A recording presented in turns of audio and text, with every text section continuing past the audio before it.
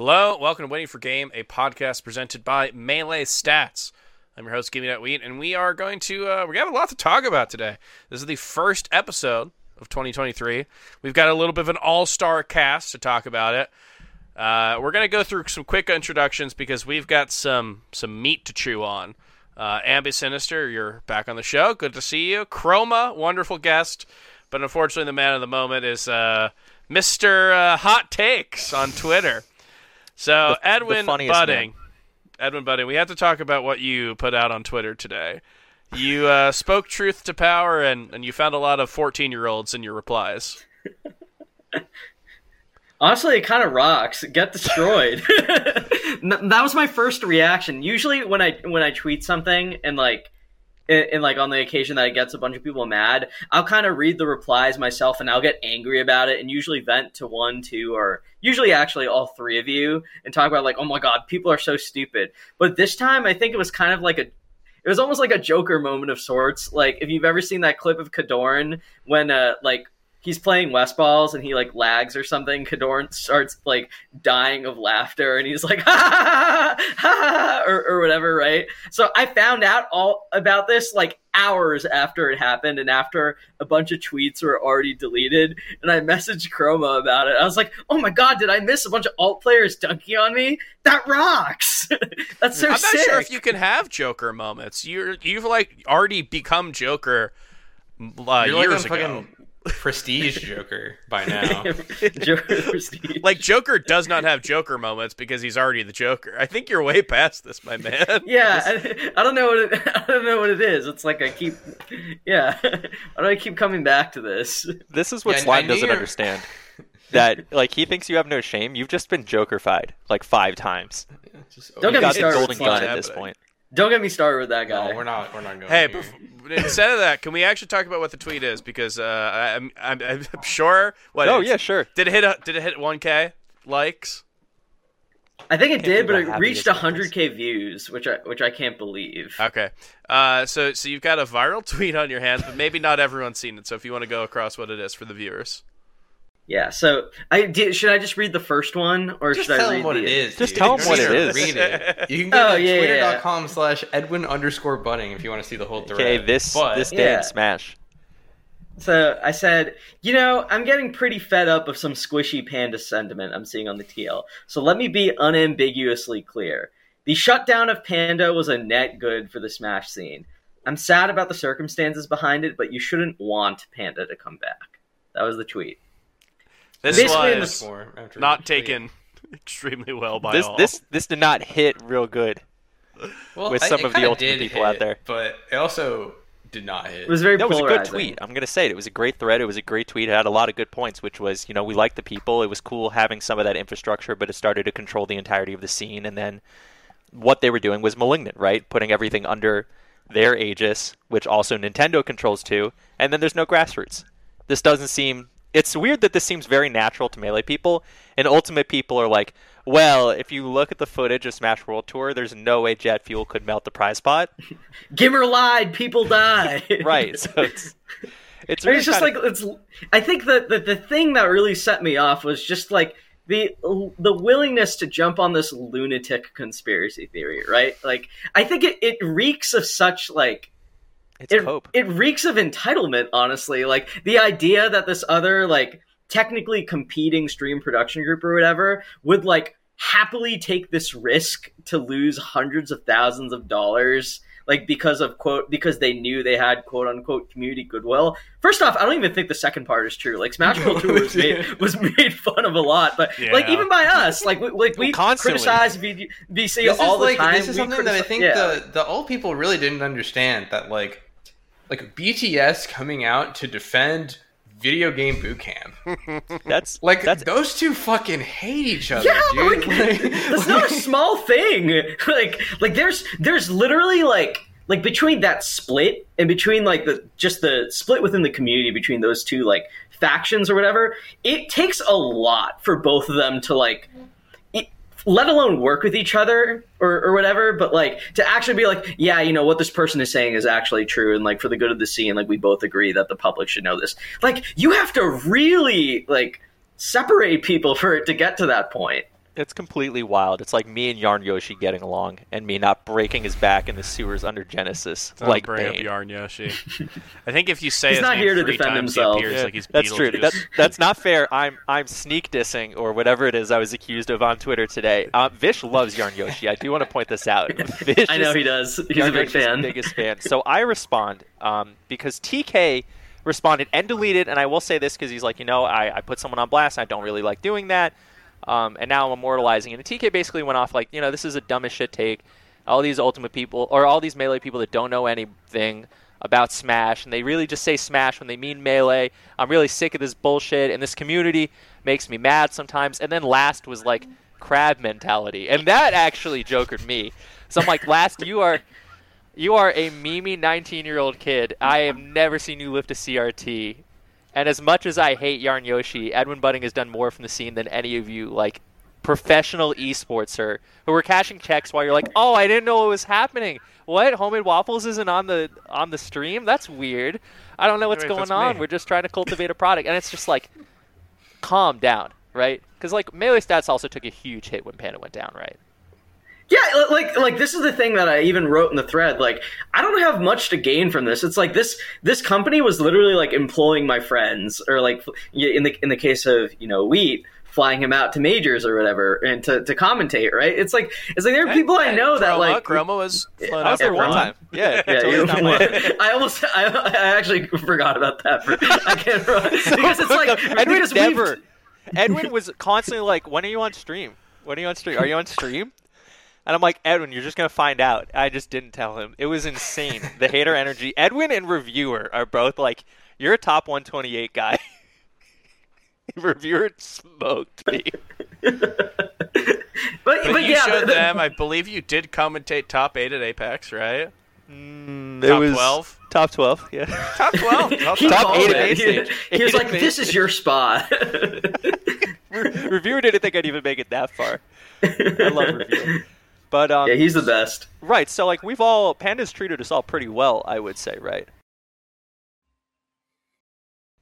Like I had my professional gripes with them that I've gone into before, but the point I bring up is it's not like a fun thing to say this, right? To live in this world where like your friends and people and potentially even you are getting opportunities and you feel queasy, but like you sort of convince yourself into thinking like, yeah, like it's fine, like it'll work out. That they seem to have like bought it enough there, or they seem to have gotten enough community goodwill, and like towards something that is a net good, and having that all revealed at the end to actually like be creating an even bigger split in the community and hurting community leaders and stuff. It's like, it's not a good feeling, right? Like it's not something that's fun, but like that's the reality. And I feel like for so many people in the scene, and obviously between alt and melee, there's just like a communal split between like what they see as their ideal relationship with Nintendo.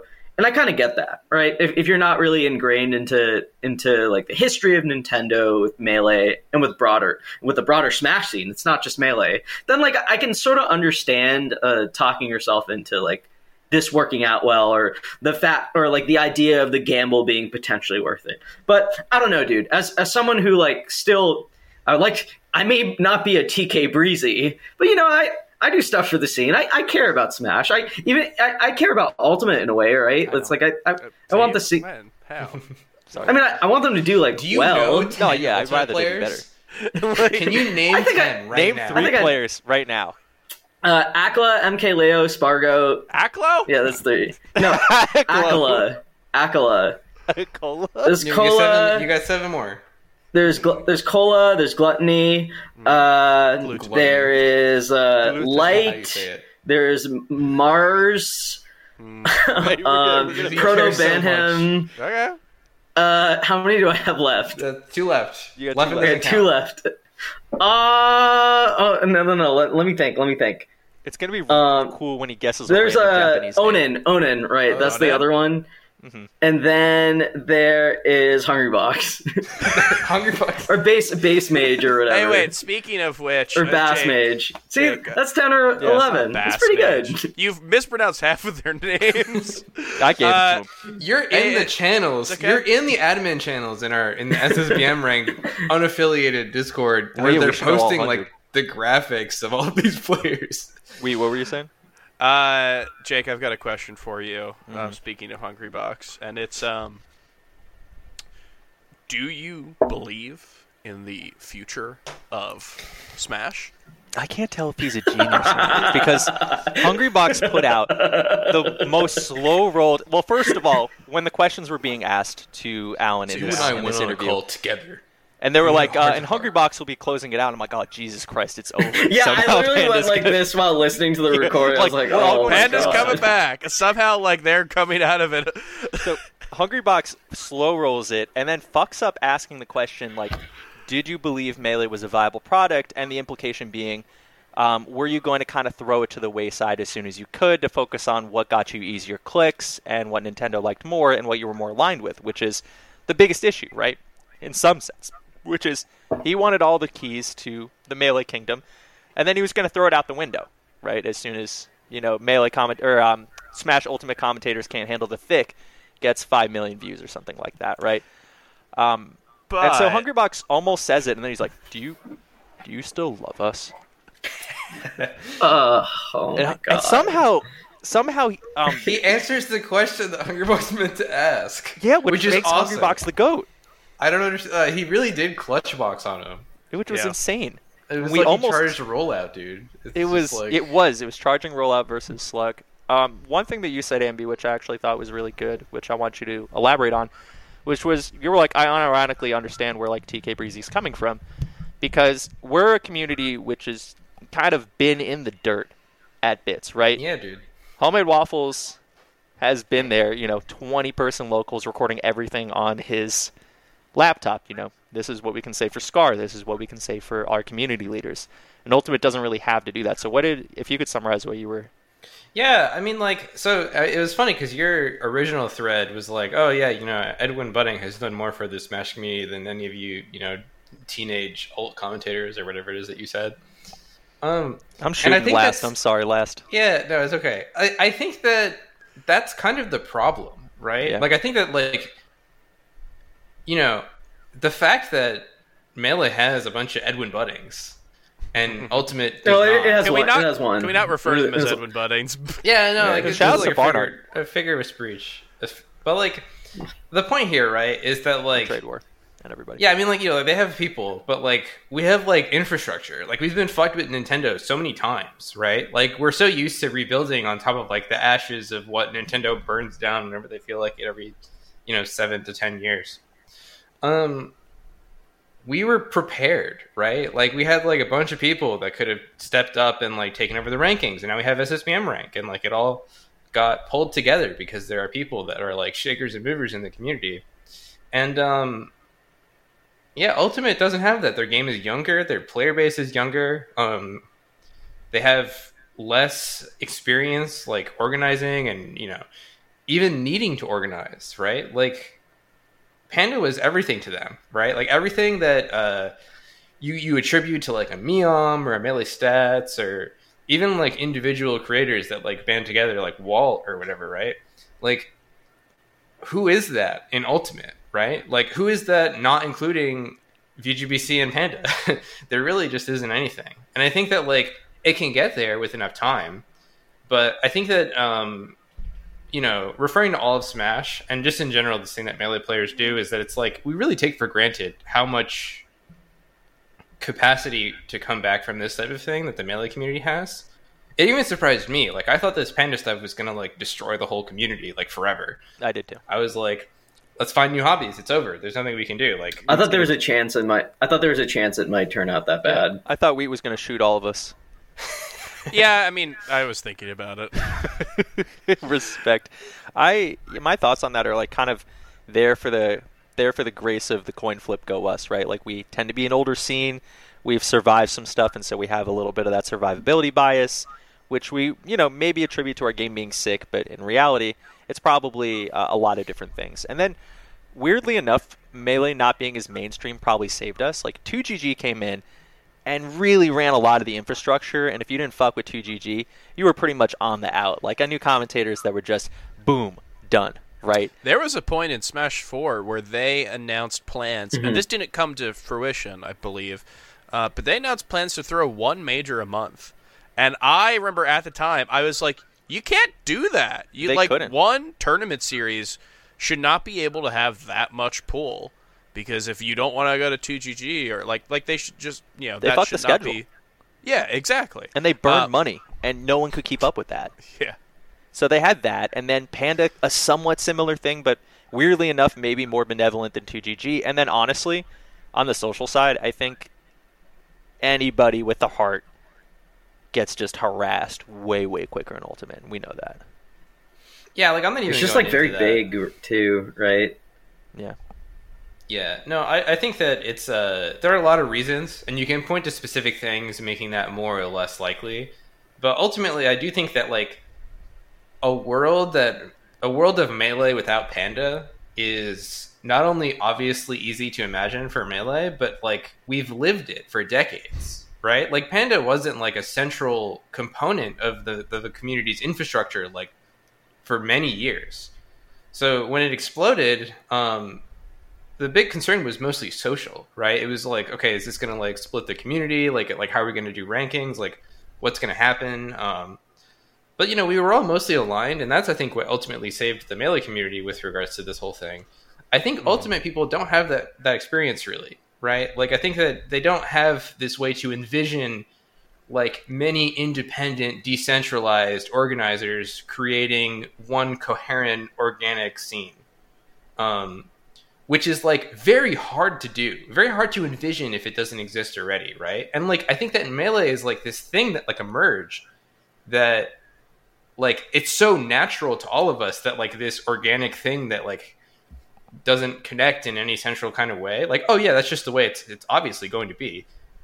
But like no, like that's hard. That's difficult to imagine something that would actually work and like be organized. And Panda was like the thing that gave them the vehicle to for be an it, esport, right? Like Yeah. compared to And the us, bag. where we and the bag. Like I do wonder that I do wonder how like because I agree that the alt player base is like much younger, and same with just like the general audience. But I do wonder how much of it is like crossed over from the previous installments, also, right? Because I think that's a factor that kind of goes into to viewing the whole infrastructure of the scene. That like there's a lot of young like kids and new generation players, but like there's a good portion of the alt scene, including leadership, that came from the Smash 4 days, and before that, from Brawl also, right? So I think there's a couple I think there's a few interesting dynamics there as well, as far as like generational passing on of like responsibilities and stuff like that. I think they'll find a way. Like the game is too large, and there's I so definitely much have faith interest in in them. it.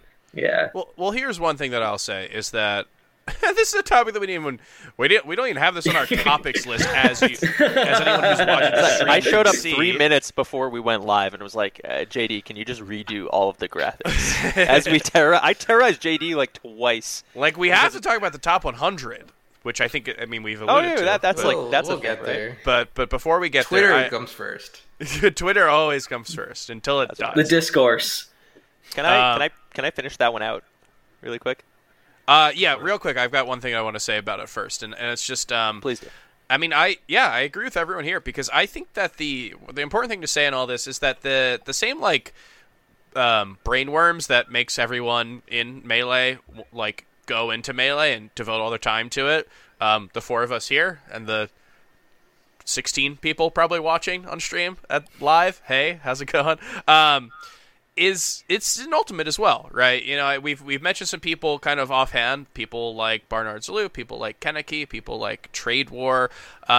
This exists in Ultimate, but the fundamental like infrastructures, as we mentioned, is completely different. So that's why I have a complete faith that if Ultimate continues to be something for years to come, which, based on kind of what we know about what is said about the development cycle, how that's done, and how there's probably not going to be a new game in the near future, I imagine that Ultimate will continue to grow, and having that like space where there's not going to be any fundamental changes will probably allow infrastructure within to grow.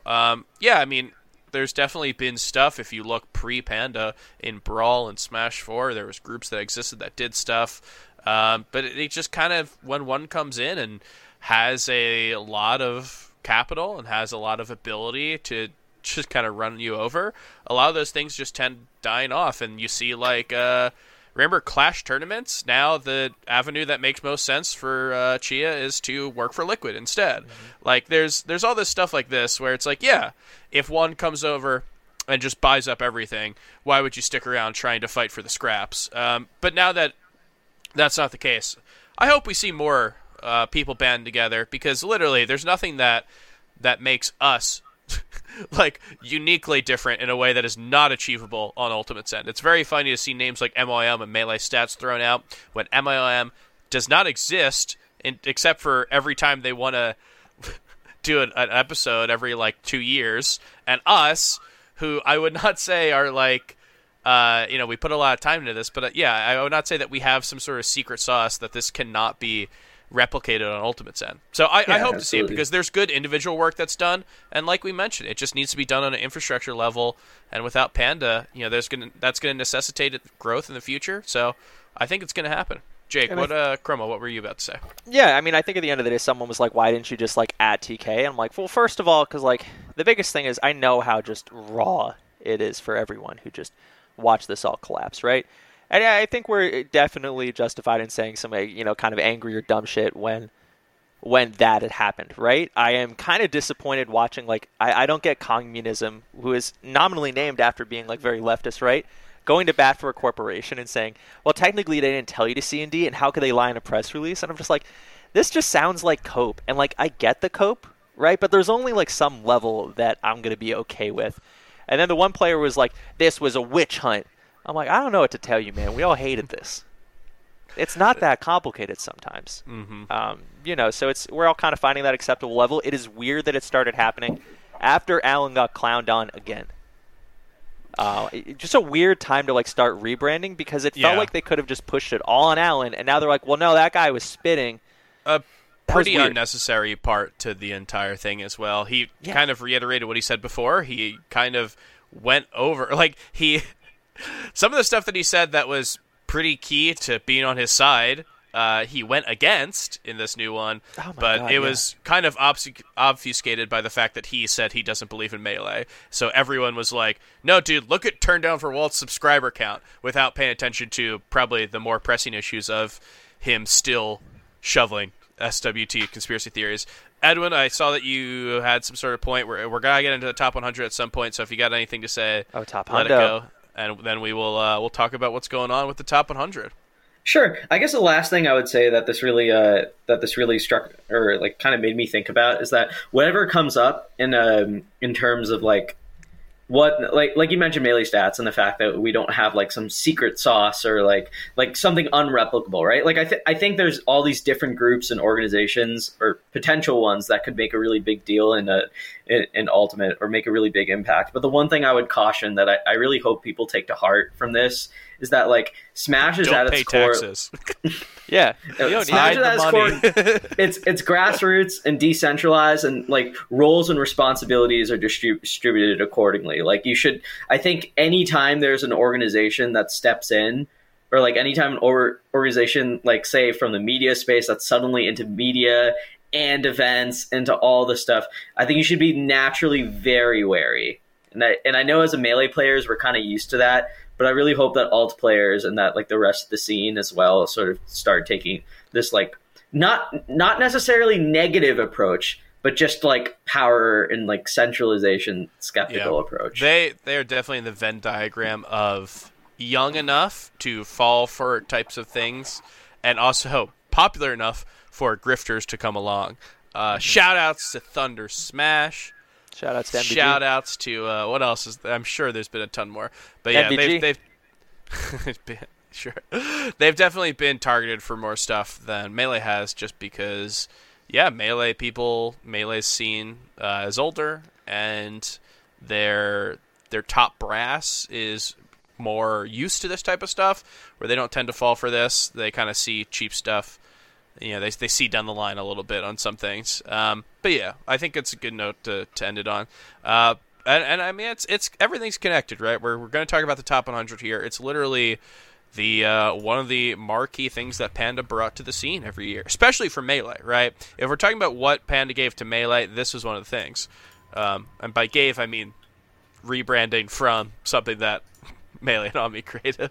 And to use that as kind of a springboard, I think it's kind of important to intro SSBM Rank 2022 a little bit, because I know that we alluded to it on a prior episode. I think Blur was on, and he like pushed me into saying we were doing it, and hey, look where we're at. But yeah, the top 100 has been something that almost all of us here have worked on. Melee Stats has been involved with for probably, I would say, I think some people had ballots in 2016. I know that I helped on the 2016 one. I probably, in earnest, a lot of us worked on it since 2017, which is 5 years ago. 5+ years ago at this point. So I definitely want to clear up like what our involvement is and talk about why we are the ones who are taking it over. But yeah, I mean, basically we have been working on this for a long time, and Practical Tasks was working with us. I was second in command for the rankings for a while, and now this is kind of a return to what we called it before, right? This is SSBM Rank, and something that we hope gives back to the community as much as it did before, when it was 2013 just starting up and continuing on from there. But yeah, we've announced what we're going to be doing this year. We've already started to release it at the time of this release, at the show, whatever we call it. We have the first 20 that are out there, and I know all 4 of us right here are panelists, and a lot of us, this is the first, half. For half of us here, this is basically the first time that we've been able to see the list. So I know that there are some strong opinions about placings all on the internet. So let's talk about it here. So we have 100 to 81 that has been released. Along with 101. To 101, correct. Yes. Congratulations, Mr. Shabo. God damn it. So let's talk about the name that's floating around. I've been seeing a name on Reddit all the time.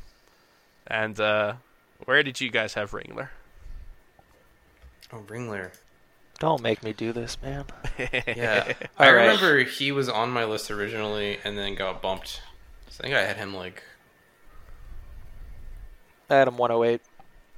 And the 104 reason or something. is, just to take the heat on this one, what I ended up doing with Ambi's help, which was really great, is Ambi gave me a poll that would extract every set at a major or regional anybody on the ballot played versus anybody. And then I went through all of their opponents and tiered them into like, well, this person would be top 50 if they entered, this person would be top 100, like top 200, top 400, or like outside of it. Because I think while data collection is really hard, which is true, and takes a lot to get correct, which I didn't have it correct. There's another Zane in there that I had to keep removing, and another Logan True. that I had to keep removing. A lot of stuff like this, right? Just checking and making sure some of this all came together. It's tough, but Ringler's records, especially at the bigger events versus people that were like the top 200 to top 400 tier, unfortunately just like didn't really do it for me. This was a tough tier. Like I had some weird ones. I missed on Eggy. Like I had Eggy 103, which I think I was underrating. I had Fizzwiggle, just like I had 102. My 100 was Logos, like Rocket was 99, Mateo's 98. Like this is the type of range, and I thought it was just like if Ringler had a bigger run at a major, it probably gets done in the eyes of a lot more of the panelists. Is he top 100 if almost count? If you win Absolutely. if you win the Yeah. first 2 games of On it. Yeah. vibes, yeah, I agree. 100%, yeah. And also, I mean, hey, I don't think I'm leaking necessarily. I'm not saying that he's top 100 or that he's not top 100. We're just talking about what is kind of on the streets, right? What the streets are saying. And I've been hearing Ringler's name tossed around a lot, so I wanted to talk to a couple balloters what we thought about him. Yeah, Jake, I think you're completely right. It's like a really weird year because the parity that we've seen in the scene at the top levels, it's kind of all throughout. Because I am looking at the bottom people, and I said something earlier, which I didn't actually fact check, and I don't believe is actually true. But nearly everyone on the ballot, I believe, was in someone's top 100. Now, could I check that and see if that's true? Yeah, but on vibes, that is kind of what I noticed is that like a lot of people had really, really good wins, and if you beat like Null and 2 other top 100 players.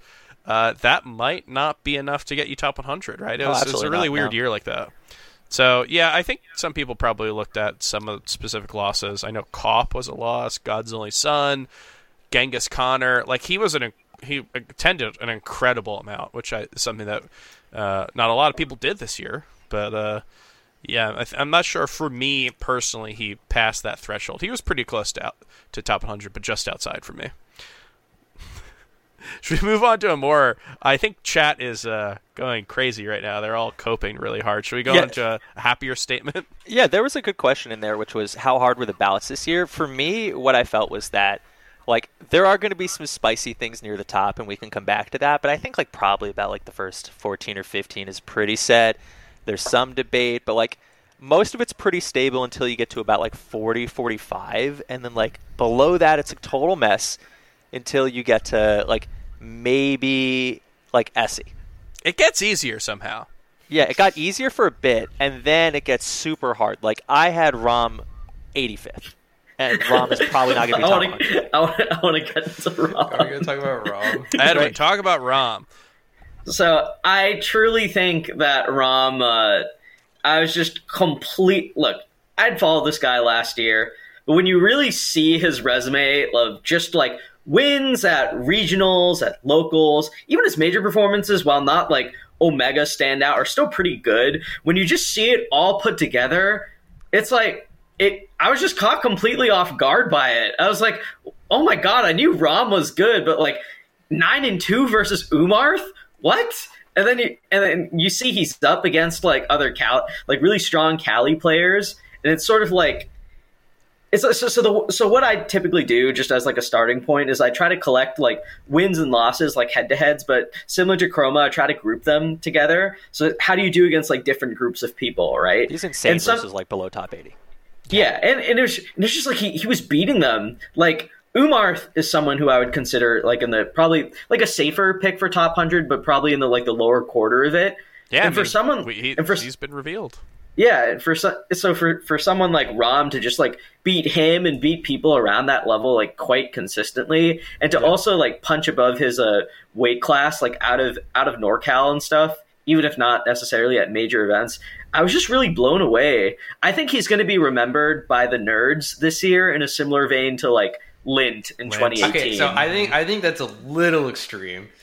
I think this guy is so good, dude. Extreme. Both He's play beating the Falco. Nards as Falco. No, I think the Lint miss was so insane. Like, I remember all of us had Lint in like the low 80s. Oh, that was weird. Like, yeah, that was heinous. that was an evil. I have a conspiratorial take about Lint not making the top 100. Is it related to another Falco player? Is it Ginger? Yes. Yeah, okay. I knew it was going there. I will just say there's an article on my website called "Invasion of the Ballot Snatchers and Other Stories: Decorrelated Errors in Panel-Based Voting." Read that. That's my opinion on Lint not making the list. That's But yeah, so to bring it back to Rom, speaking of my website, I guess. So I was the data lead for the top 100 this year, and as a result, I get to do all the fun visualization stuff that I've never gotten to do in previous years, and as being the guy that actually gets to do that. So what I will be bringing back this year is those violin plots that I made that one time, Yes. which talk about the distribution of votes among the panelists. I'll probably do so with the highest and lowest votes removed, because some people had some haters. I will say that there's a couple people where like there's like one vote that's like 35 I hope points. they're haters. I'll say that, because if they're not haters, then they're just dumb as rocks. Yeah. I sincerely okay. hope there's haters. So there are some haters. I will say that. I'm I so- was So not there's one some of those. haters, and I would like to remove them. I don't want to They're do like all fine. the outlier removal stuff that was necessary for assembling the final list and making this, but I'm going to bring back the plots. And I'm bringing up the plots because I think that Rom's is really, really interesting, because you can tell who like did the effort of going into Rom's locals and who didn't. Because there's like a big clump like in the area where he ended up landing, and then there's like a very, very, very long tail that goes very high, presumably to Chroma's ballot. I will might have not been confirm high or on deny Rom. if that's the highest. I had him ballot, at but, 89. I was very bullish. There's I don't know, definitely, there's definitely a very high tail for Rom reaching upwards compared to other players. Which, like, that's fine, right? Like, I don't agree with it. I had Rom in the top 100 as well, but I do think that, like, whether or not you want to count locals, or look into them at all, or like use them for evaluating how good or bad players are, like, that's kind of the point of the panel, right? Mm-hmm. That's why it's not ambi-rank or what have you. So, I don't agree with it, but that's the way that we get the list to be as good as it possibly can, is by pulling together all the opinions from the community. So, alas. I told Jeremy that I wouldn't roast him today, so I'm not going to roast him. But I feel like you just roasted him by saying that. Not necessarily this is a roast, but this is actually the problem with ETOS rank, in which Jeremy, I think, at most points, and you have to say it was a pretty reasonable ballot. I mean, it wasn't fundamentally insane. I've certainly seen much worse, and I thought it was pretty good. That said, the variance that each individual person has is so high that, like, if you look at Jeremy rank and you're like, oh, cool, I'm top 100, you are in for just nightmares, right? Or if you think you're like 52, but you get ranked 75, and ETOS just was super high on you, right? That's the weakness with one, right?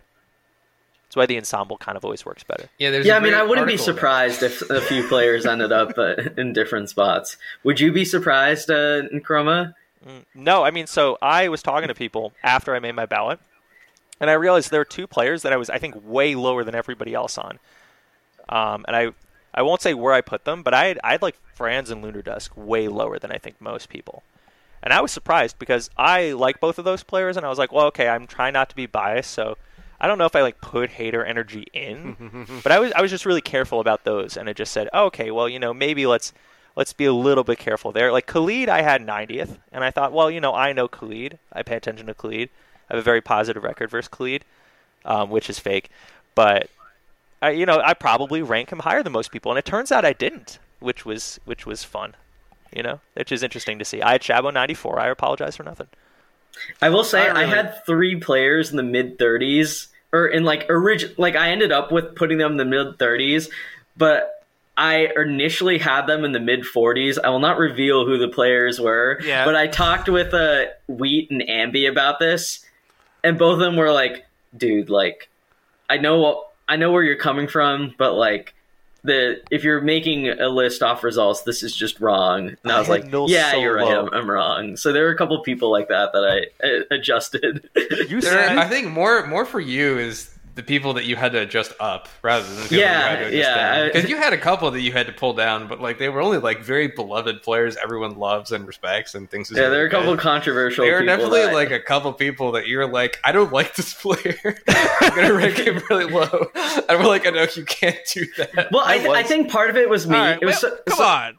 We can't talk about how we just did the ranking, and one of the guy who were literally saying the ultimate scene should have more of Edwin Budding, and Edwin's like, yeah, I run the rankings. I don't like you, so I rank you low. This is like literally what it was like. Well, I will say I was able to be. Happen. I was able to be convinced off results. I'll put it that way. I think it's kind of what Ambi's talking about is a little interesting because I think a lot of people sort of this is the approach I tried to take a lot more this year. Is I think people sort of see rankings as this thing of like, how good is this person, right? Like how good, like how do you predict that this person will do? And I think that's sort of like a holdover from what the prompt used to be. Yeah. And I think that the way moving forward of like treating it like a report card of a given year and like results that people get is typically like the best way of treating this. And I think for myself as someone who like sometimes tends to view things as like very predictively, I think it's kind of good to detach yourself from that and to see things in terms of like, okay, what did this player accomplish? How unique is this accomplishment? And how meaningful is this accomplishment? Right. So I think those are just some things to keep in mind. It's interesting to see how a panel sort of subjectively weighs these different things. You know what? Talking about that, we're of course also going to talk about we're going to make some fun predictions for the year of 2023, and we've got some questions. Not really, but we'll figure out some questions. not to say we're moving on from this topic, but I think a fun thing would be, we're talking about how subjective this is, and how the list works because you take a bunch of people's subjective opinions and you kind of form it together and it kind of roughs out the edges. Who is a player that you guys think that you had who you're thinking you might be the outlier on? So I'll have to look at my belt one more time. I originally thought this was Null because I looked at Null's records at big events versus people I had like top 200 to top 400. It's terrible. It's really bad. But, when I went through, I realized that, where I had Null was somewhat undeniable. I don't think I'm the outlier there. Somebody that I think I'm the outlier on would probably be looking at this. Actually, come back to me. I had an answer, but I got to come back to it. Here, I'm going to say my answer, then there's actually an interesting question in chat that maybe we'll get to at some point. And it kind of goes into what this question is. So it's about how to, what is predictive versus report card? What does that mean? How do these views differ? And it basically is just, if you look at the prompts from the past years, if Melee It On Me is still a website that exists and not like DDoSed by the Mongolian army, like it was at one point, if that still exists, then you can probably find the prompts from years past, and they were, imagine a tournament happens every day or something like that, right? Or imagine there's 100 tournaments a day, or 100 tournaments a day, 100 tournaments a year, or whatever, based on the quality of results. How would you rank these players? And then at some point that changed to just based on the quality of results that you saw. And basically what that was is that, as we started to get more infrastructure in the scene, we didn't really need to predict what was going on. And it came hard for people to go to 8 events and then feel like the person who went to 3 events is getting judged exactly the same. So basically to answer that question, you have someone like Triff who... he beat Leffen, and I think a lot of people are like, that's amazing. He beat Leffen. He's so good. He also went to, 2 tournaments, basically. He did a couple things in Europe, but we really only saw him at LCQ in America. I think people dinged him for that. I personally did. I'm not sure if anyone else did, but definitely would rank him lower than everyone else who beat Leffen this year pretty solidly, because it's the difference between being able to attend a lot and being able to not attend a lot is something that we think about when we try to make requirements, but people do care about it. And I think a player that affected me personally was Kobal. I think I had Kobal in the 70s, and I remember talking to Edwin, who's loves Kobal for some reason. Not for some reason. He's amazing. But you've put Kobal higher than me by 30 spots every time we do rankings. And it's just that type of thing, right? There's a difference in opinion in how to view someone's results. And I saw Kobal had a really good win in Crudo and, beat Skurzo. And I also saw it at one big major and, a couple other smaller regionals. Stuff like that, and I was just like, well, maybe he shouldn't necessarily be that much higher over people who are also doing very similar things and going to stuff and having basically the same results. Jake, did you figure out what your outlier might be? Yeah, it's tough because we're trying to show that we're learned men and scholars and great panelists, but I think somebody else who falls into that record is Chu. I had Kobal 53 because that was about where I could justify just never losing, basically. Chu was just a huge mystery to me, right? Because it depends on how you count a very specific regional, how you gauge certain wins, and how you account for specific records versus people. I think if I look at my records here, and another one is KJH. KJH has an HBox win and is 1 in 5 versus people that I had in the 50 to 100 range.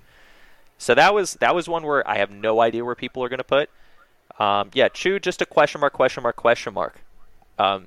That's almost all of my notes there. And then for Kobal, if I look at what I wrote down here, I don't know. Yeah, Kobal kind of a similar thing where it's just it's hard to really say. I think Kobal and Chu are going to be ones that are just huge discrepancies versus everybody. It's kind of like when you bet on the team that you don't like, because it's like, hey, if they win, I'll be sad, but I'll have money, and if they lose, I'll be happy. So if Cobalt ends up getting ranked any higher than what I have him in the 70s, that's great. I think Colin is one of the nicest humans I've had the pleasure of meeting in Smash, and I think his Fox is just like mind-numbingly weird and in a way that is like very cool to watch. So if that ends up happening, then I'm very excited. But yeah, I think this year more than ever, because of losing the first 3 months due to Omicron, and because of losing literally 2 super majors, let's not beat around the bush. That's what we did. We lost 2 super majors that people had accounted for. We definitely had to be a little more forgiving in terms of attendance. So definitely a couple cases where people who would be instantly decided as like not attending enough got on the ballot and then made life harder for everyone. But hey, that's part of Melee. What about you, Ambi? Do you have anyone who you thought that was like that you predict will be someone who well, I don't need to predict. I think on? My answer to this is already revealed, I think. So yeah, JJM was relieved, right? He's like 81. Yeah. Yeah. I had him 80. I had him a lot higher, and I'm going to defend it. Okay. So I don't think that I was wrong on JJM. I think that the world does not understand.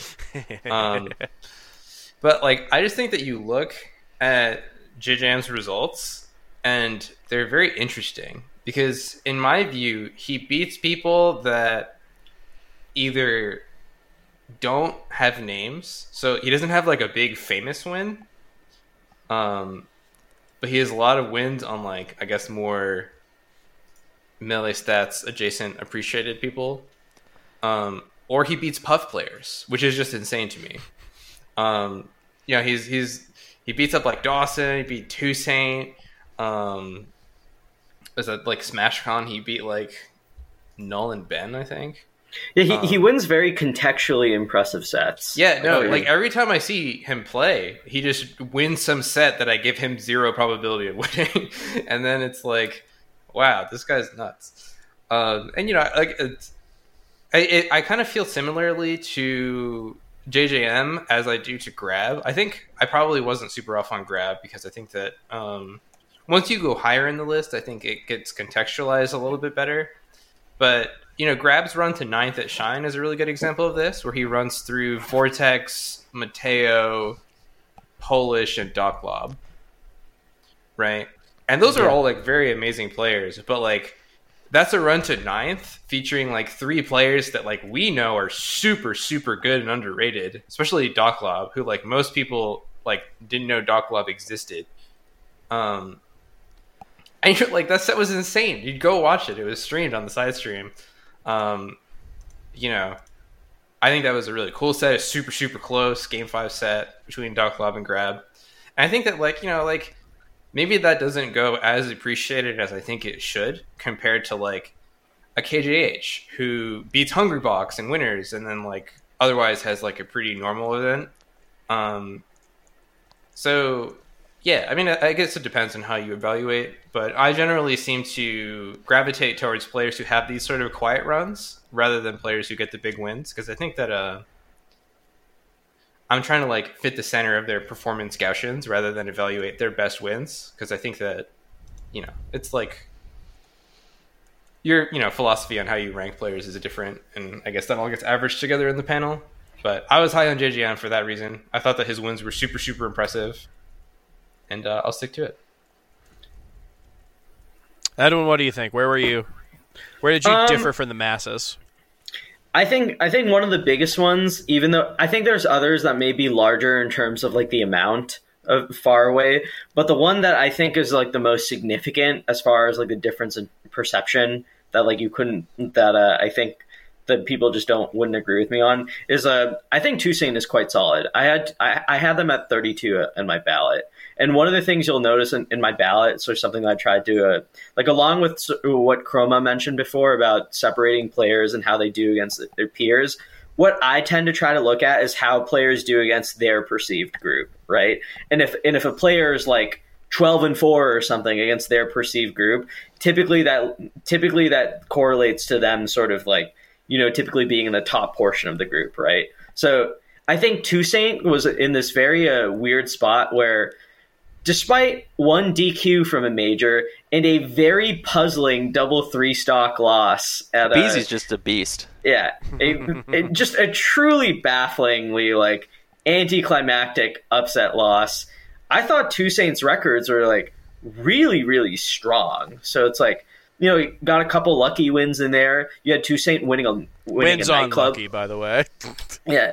Before you get canceled again for miscommunication. Yeah, All of Toussaint's wins are lucky. There's no skill. Yeah, right. Yeah. Unlucky, right? Yeah. They won a nightclub over Aklo, which I think is certainly like this. It's not like a major feat, but I think it is something like pretty unique. It's a local as far feat. as far as you know, people who are very strong within the region and everything. I don't know. I think Toussaint was really impressive, and they're someone who I think is I don't think they'll end up in the early 30s. I think that it's more likely that they'll end up in like the early 40s or something. What but to me, like the significance, like maybe like 42 or something. Okay. If I had to guess, feel like where we they always end do up. this every single year, where it's like that's like a low 20s, and it's like no, 22. I had Toussaint 33, kind of for similar reasons. Like versus maybe people I thought were like top 30, maybe not top, like maybe not top 30, but top 40, like 7-4 or something like that. And very solid records outside of some kind of funky ones, like I think B-Bats gets in there and does very well versus Toussaint, that sort of thing. No, I wouldn't be super surprised based on both of our ballots, but that's why there are a lot more, right? And we saw some wild ones. So we are going to we're gonna have an episode next week. We're gonna talk about Genesis, of course, and I think there is where we can kind of dig into the list as it's been released a little more. Talk about some of the stuff that has happened in terms of some of those like middle ranks, and then maybe that's where we can talk about what we think in terms of top 10, what we expect to see. But for now, does anyone any things that we want to say on our rankings before we move on to the next topic? I got one thing, but Edwin, go first. Okay. One thing I would say is that I was a little surprised to see JoJo not make it. In addition to their strong like local results, obviously, I thought they actually did pretty well at Apex. You know, beating Doc Lob, which I thought was a strong accomplishment. And I know they didn't really travel that much outside the East Coast. Like I know they didn't really have a great pound, but given the sort of solid quality of their results and their name recognition, I was quite surprised to see them not make the list. Yeah, one thing I'll say, I know there's a lot of people out there who are, who were kind of like wondering if this was going to be a Mickey Mouse list.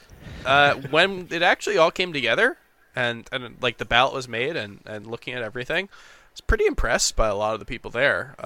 Like the difference from just vibe testing to looking at the stuff, which really changed my opinion on a lot of stuff.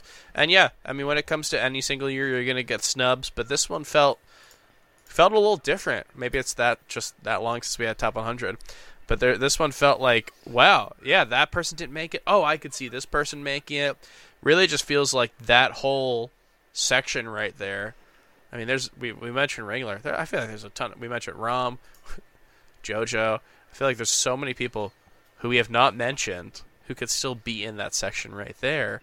Yeah, I mean, you just get to that point where like suddenly it's like there's a lot of threats who aren't even top 100, and that's a good thing for our community. And I hope to see that continue, because a lot of times what we'll see is the people who end up just missing out on top 100 usually do pretty well the next year. So I hope to see that. I think Chroma. if I could just get a quick word in on that front. I think that almost every single year on the year-end top 100, I feel like the 90 to 100 range is either very inactive players or kind of stragglers. And this isn't like to flame anyone in particular, but I do think that usually there's a drop-off near the very end of the list where it kind of feels like we pick 100 because it's a really nice marketable round number rather than it being like the appropriate size of the PR. And like you go to like local PRs, and sometimes they go to like 13 or 8 or something, depending on like where there's 50. A clear cutoff. Where there's a clear cutoff for like these players should be recognized and these players probably need to grind a little bit more to get, recognized or whatever. But like we picked the particular number and we're sticking with it, right? This was the first year I've worked on a ballot where it felt like that number could be greater than 100 rather than less than 100. And, you know, that definitely sucks for the people that get snubbed this year, but I do think that, like, the snubs were very powerful this year compared to, like, Lint not making that one year, being kind of insane. This year it was like, oh, well, you know, like, 90 to 115 was, like, all very, very possible to make the list. And probably, like, I remember we did some work on how many players made it on a list, and, like, virtually all of them did, right? If I remember. Yeah, I vibe checked it, and most of them did. But yeah, so, I mean, that's the difference between what this top 100 is and what a top 100 that just done by one person. Like, we could have seen so many different people on a top 100 because the ballots themselves had a lot of unique people in the top 100, and that doesn't. Yeah, Ambi, you're right. That doesn't always happen every single year. So it's a pretty cool year, I will say. All said and done. I look at this and I go, wow, I can't believe this person didn't make it. I can't believe that person didn't make it. And then I look at the people who made it and I'm like, yeah, I wouldn't kick any of them out to make room though. It's really, really difficult. It's very tough. There is one thing that we're not talking about, which relates to the Mickey Mouse-ness, which I think it's a good list. I think it's a solid list. Oh yeah, that we banned HBox. Oh, of course, yeah, as part of the Team Liquid buyouts. No, I think so. One thing that I'm going to admit to right now that made me kind of frustrated when I was thinking about it, because a lot of people write checks that their mouth can't cash, promising specific players, specific rankings, talking about where people are clearly right now, and it creates this notion that, like, there's a live ranking going on, and if this person does this or that, then it'll improve from there. I'm talking about, like, when I looked at the entire year, I had AMSA second. I did not have Mango second. And I felt like a lot of people were promising Mango second before Scuffed World Tour, and I looked back, and I didn't feel that way. If you look back at the first, I'll call it the first third of the year based on big tournament density, there were times where Mango was just not beating anybody in the top 10. Like, was losing all of those sets. And at that time, AMSA's worst performance was losing to, like, Joshman and Moki, which you can definitely knock AMSA for, but was consistently beating top players and contending to win events and beating the people that could win majors and did win majors. And I thought that was a huge difference. I thought their second parts of the year were really, really close. I'm someone who doesn't really think of the offseason very much, and I also kind of discounted Scuffed World Tour, but altogether it was very close.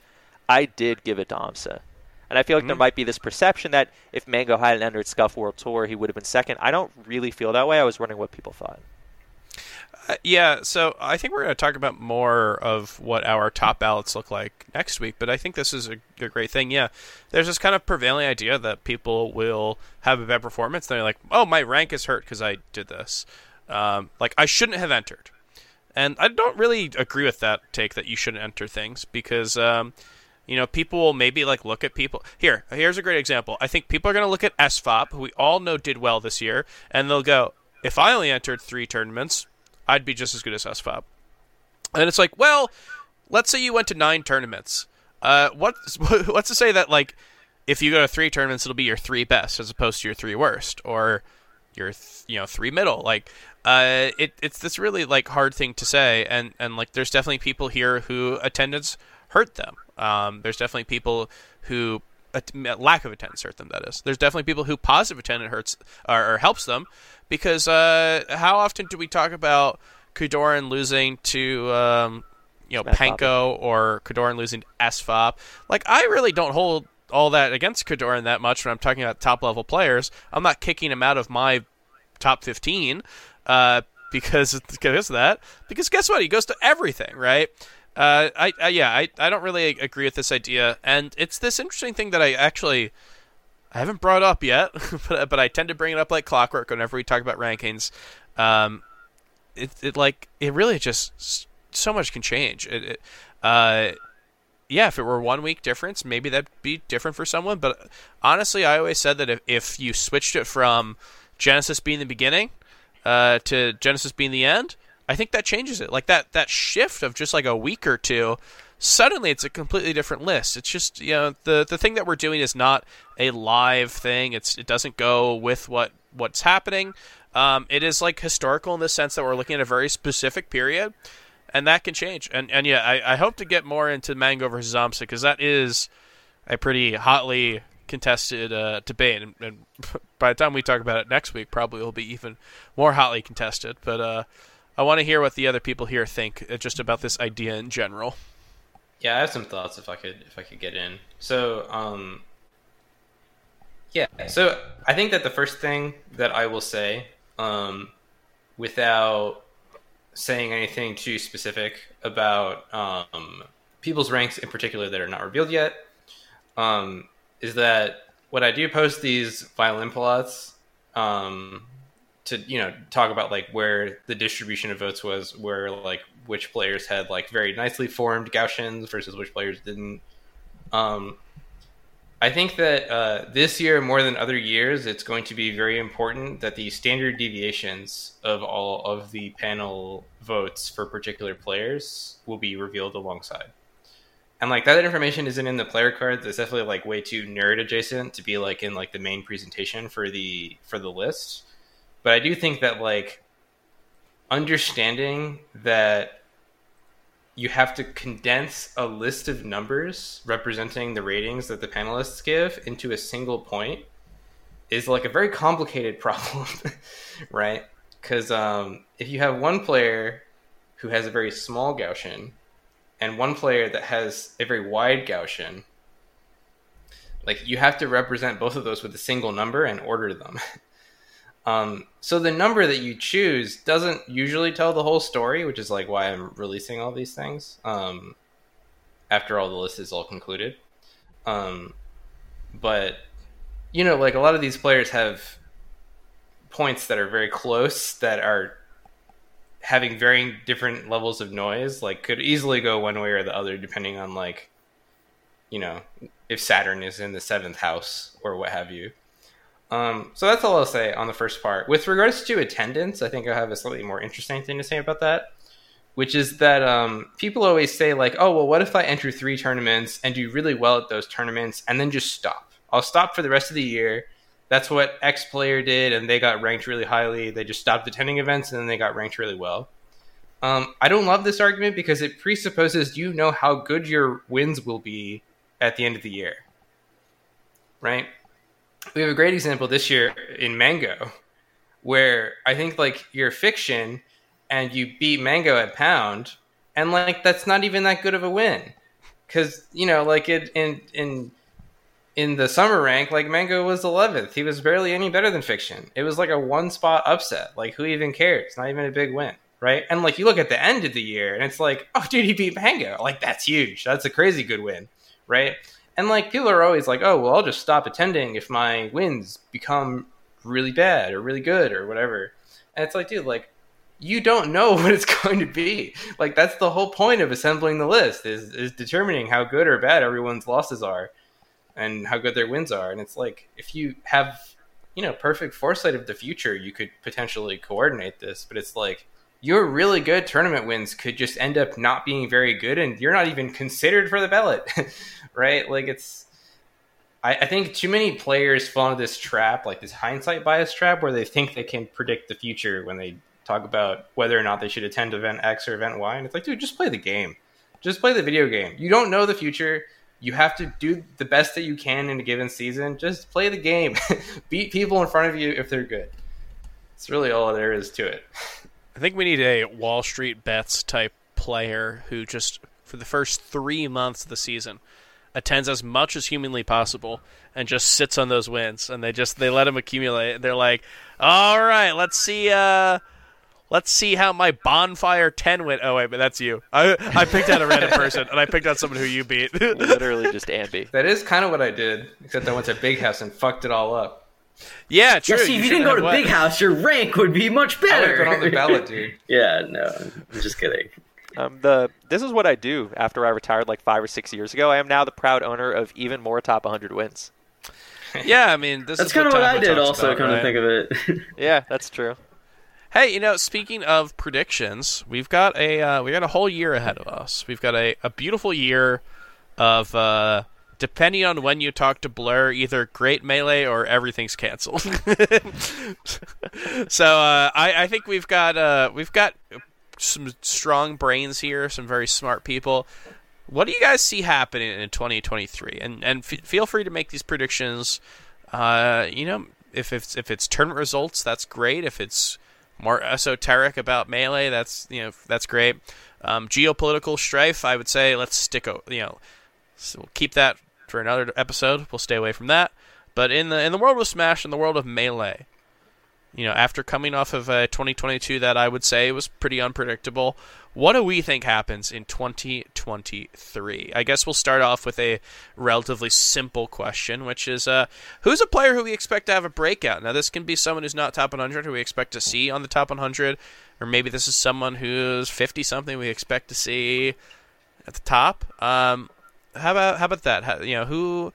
Who has a player that has a breakout performance here? I'll go first to give people some time. I'm gonna actually pick. I'll pick one of each. And I'm gonna pick someone who I think on my personal end, how I would see them getting if were they close to getting on the ballot, I would say probably not. So maybe it's a bit of a stretch, but I'll pick Unshore. I'm gonna pick Unshore, the TO from Chicago. I'm going to say he makes a run this year. I think we see him bottom end top 100, maybe on the ballot, but I think we see him around there.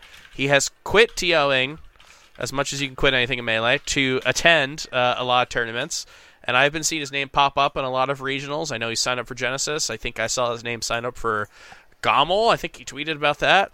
So I'm expecting to see a workhorse just keep attending things. This was the guy who we thought he was going to beat Toussaint at one point. This was a couple years ago. He's definitely been someone who flirted with the box a little bit. I'm not actually sure where he's at on that. Maybe I should have figured that before I called it. But yeah, a really strong Chicago player who I think gets underrated by the fact that he is a community figure for the Midwest at large. But putting that aside for this year and devoting himself to competitive, he's got the mindset that I think can do it. And in terms of players who are going to be really, who are really good, who I think are going to continue, I'm looking at the two small little boys from California, Azel and Franz. Those are some people who I just thought were insane, but I'm going to stick away from Franz right now. I think everyone's picking Franz. I'm going to say Azel.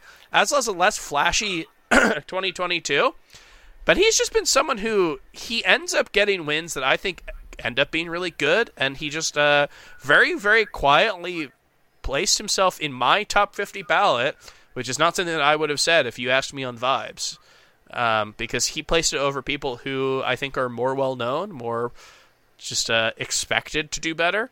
But when it comes to it, when I see Azel in a bracket, I would be shocked to see him get upset before top 64, and I would not be shocked to see him make a bunch of top 30 level upsets, string them together. If he got 9th place at Battle BC or something, I'd be like, yeah, that sounds about right. So I'm going to pick those two, and maybe will they hit? Who knows? But those are my choices. Edwin, I see you wincing. Did I steal any picks from you? Yeah, I was going to say Azel.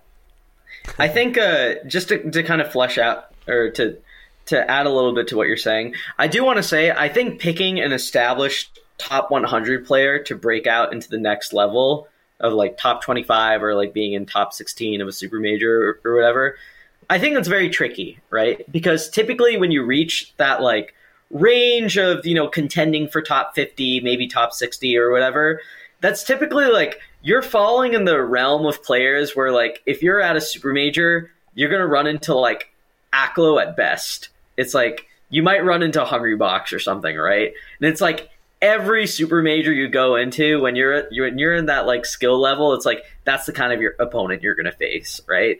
And I think what happens with a lot of top 100 players is they kind of reach that point, and then it's just it's really hard to break through, because it's okay, I got to play Hungrybox in a round of six, and the winner's round of 64, and then for 33rd or whatever, I have to play this other player who's as good as me in a Fox Ditto or something, right?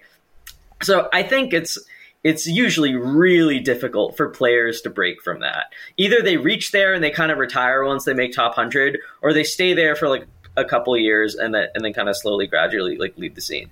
But I think Azel is an interesting case because he's got a reputation of being like kind of a bit of like a younger player, like a new generation. But like it's kind of easy to forget that 3 years ago, or I guess 2.5 years ago, like he beat HBox at SCL. Like he's actually been pretty established in NorCal for a while. So like if we had typical years of rankings in 2020, 2021, 2020, yeah, I guess those two. Like Azel could have had like 2 other top 75 years, right? And I think that like he's kind of in this weird position where he feels like he's actually been around for like a while and been like pretty good. He's got an interesting character selection and he's got like a very solid matchup spread.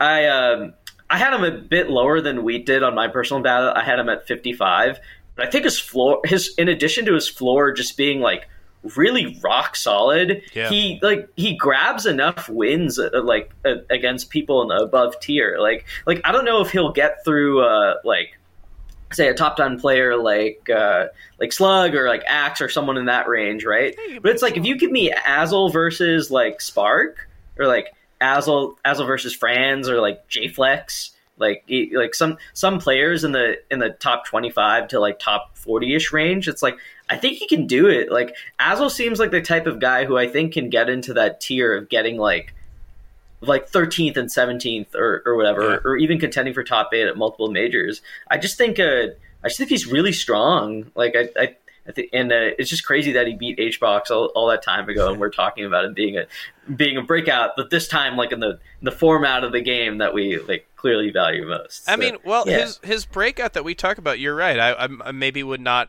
pick him as the type of person who is about to beat a top 10 player.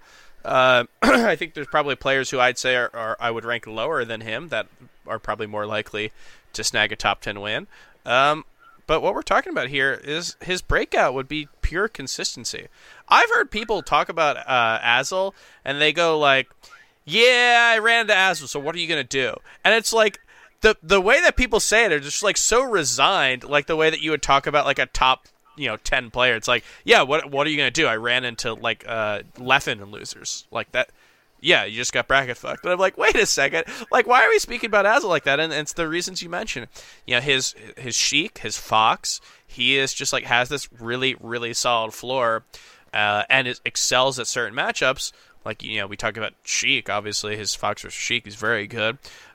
Where it's just like, for some people, yeah, that is type of the thing where you just throw your hands up in the air and you're like, yeah, I got Azel in my path. And in a way where I'm not sure if we say that about a lot of other players in that 45 to 50 to 60 range or whatever you want to call it. But unfortunately, Edwin, Azel was my pick, so you're going to have to pick another. Okay, yeah, that's fair. I'll go with someone who didn't finish on the top 100 and wasn't on the ballot. I think Moff from South Florida is quite good. I think she could. I think she could absolutely take some pretty big names at majors, and she can make her way out to events in the Atlantic South or so. Out of players who haven't been top 100 and aren't like obvious Akir. I'm not really like thinking of. I'm not really thinking of someone who like people like that, or the like smart ass who says Flash. Yeah. That's like, happened in chat. Akir and Flash are big answers here. No, and I mean I get it, but I think they're like almost like, well, there's like this. It's very simple with them. They got to go to events, but I think put your neck on the line. Say unsure. What is he on the Chicago PR? Like, I got a good one. It's a Moff's pretty good. Moff's easy. All right, I've heard that other people have got good answers. Chroma, you said it first. What do you got for us? It's probably not as good as Ambi's because it's very heavily recency biased because of what I saw yesterday, but ePoodle. ePoodle is just the greatest player of all time. I'm sorry. That might be better than my answer. That rocks though. That's a good one. You see his runs? Smoking people. And it's been nuts. Like, beating Just Jason solidly in Marth Sheik. Honestly, like, it got so bad that, like, ePoodle destroyed Beerman so bad that I don't think we're going to see Beerman again. The commentators were talking about Beerman like he was a dead man after that set. It was evil, right? And so ePoodle is from Yonkers and has just started to go to nightclub stuff. And I think if somehow, like, ePoodle ends up at Collision or any of the other big tournaments, You could see some wild stuff. And I also always pick Billy Bo Peep, but that's really more of a please come back sort of a situation than it is a, like, that doesn't count. That's even a worse answer than Akir. Ambi, go ahead. Yeah, so I think it's boring to pick established players, as was mentioned in here. So I'm going to pick 3 players to counteract the fact that my answers are going to be really unhinged. So the first player that I think is primed for a breakup, but probably won't travel enough, but if they travel, it'd be pretty lit, is the Pink Dread, the legend, DZ. Oh, God. DZ. I think DZ goes to 3 majors and gets like 65th or higher on the top 100. I don't know if we'll see it. I definitely see the Pink Dread on all these streams, and everyone's like, "Oh, I don't want to play this guy again," and I just want to see it. I think that I think it's right there. So the other one I'm going to pick is Guava. Oh, Great I think pick. that Guava's very good. Guava could make it probably just from Nightclub, because Nightclub has so many good players. I'd like to see Guava attend majors. I don't know like what the attendance stuff is going to be for 2023. That's a little bit less unhinged, but I also don't think we're going to see it travel-wise. But I have a very high opinion of Guava. I think most people do not know they exist. And then my third answer is Jmook. I think Jmook ascends, because I think that Jmook is handicapping himself by trying to beat Hungrybox with Sheik. I'll say it. I think he's going to beat Hungrybox with Sheik one time in 2023. He's going to do it, and maybe he even gets his solo Sheik major. And then he goes his final form, which is the Green Fox. Yes. Have you guys seen that? Have you guys seen that shit? It's so insane. It's so insane. fucked good. He's gonna go 99-0 against Hungrybox once he starts using that shit. He's gonna be the most dominant player of all time. He's doing it for the Sheik mains. I do think that the thing is he beat HBox already with Sheik. Come on. Yeah. HBox didn't have HBox water. literally He walked gave him up to me and false he was hope. like, That doesn't count. "Wait, do you have water?" He gave him false hope. He's not switching. If only he were a commentator, he would have had all the water he needed. Yeah, you guys were drinking that shit. Guzzling it down. You were like, "Oh, I got some dirt on my shoe. Let me pour an entire water bottle on it." Yeah, no, HBox knows, like, this is what Crunch does, is that he calculates like how much HBox can lose and still be good. So like Crunch is, that's why he's called Crunch. He's crunching the numbers. He comes back, he says, "Juan, I've been in the lab, and I think that what you can do is that you can win 3 more sets versus Jmook before you have to lose one. Otherwise, he'll go Fox, and that's not going to work for us." And HBox goes, "Thank you, Lewis," and then he has a couple more game 5s, and then he ends up, it's a heartbreaker, and it happens at like Summit or something, so we all care a lot. And Ambi, I think it's a good point, but there's like some of the best people in the world, some of the smartest men in the room are working on this, making sure that this does not happen. So I'm not sure if we see that. It depends on how much Hungrybox steals his soul. Because right now I think it's not being properly weighed on the Hungry Boss team. Right? Because I think that it just seems too hard. It seems too hard. Like, if you were Hungrybox and you really want to milk this whole Jmook thing, I think you make it appear closer.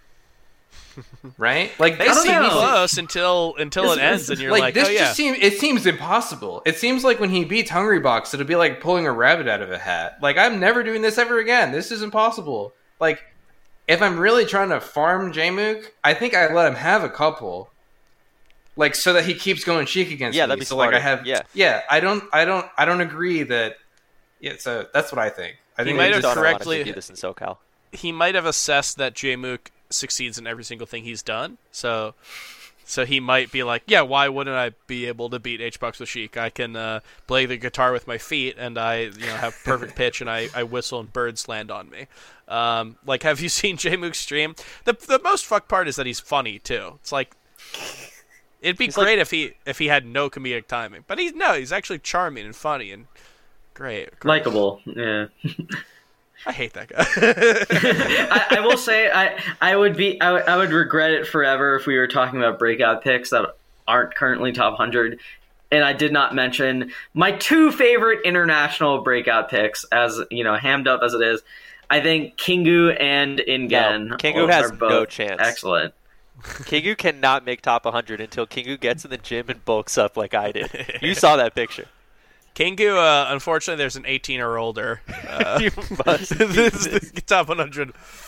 There's an age limit to it. I've always been a Kingu believer.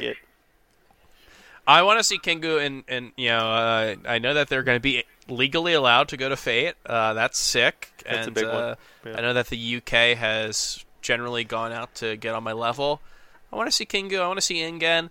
There's a Marth that I was thinking about before I gotta say, Unshore was a pick, man. Even if I'm wrong, I think he's really good, but I think he's pretty far off from everyone else we mentioned. Whatever. Anoka, I was leaving this open for you just in case you might have said it, because I didn't want to steal one, ironically, as I stole Azel. I honestly think that, speaking of people who are now like legally allowed to go to stuff, I believe Kikaho is getting into his 20s.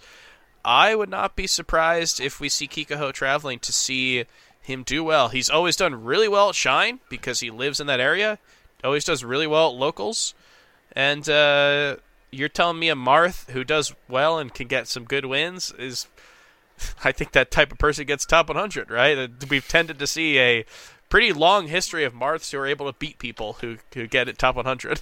Yeah, I think Kikaho is quite strong. The only thing with him is just it's a question of travel and commitment to it. I think he does really well against strong players when they come see him, or when they come to Connecticut, and he did pretty well at Shine.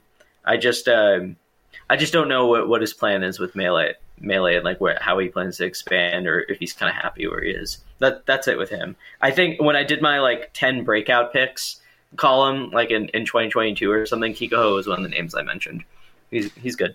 So how about this? Let's move on from breakout players, because we mentioned a bunch. And honestly, I could sit here drop all day. off players. I could sit here all day and go Yes. actually, I think this player's good.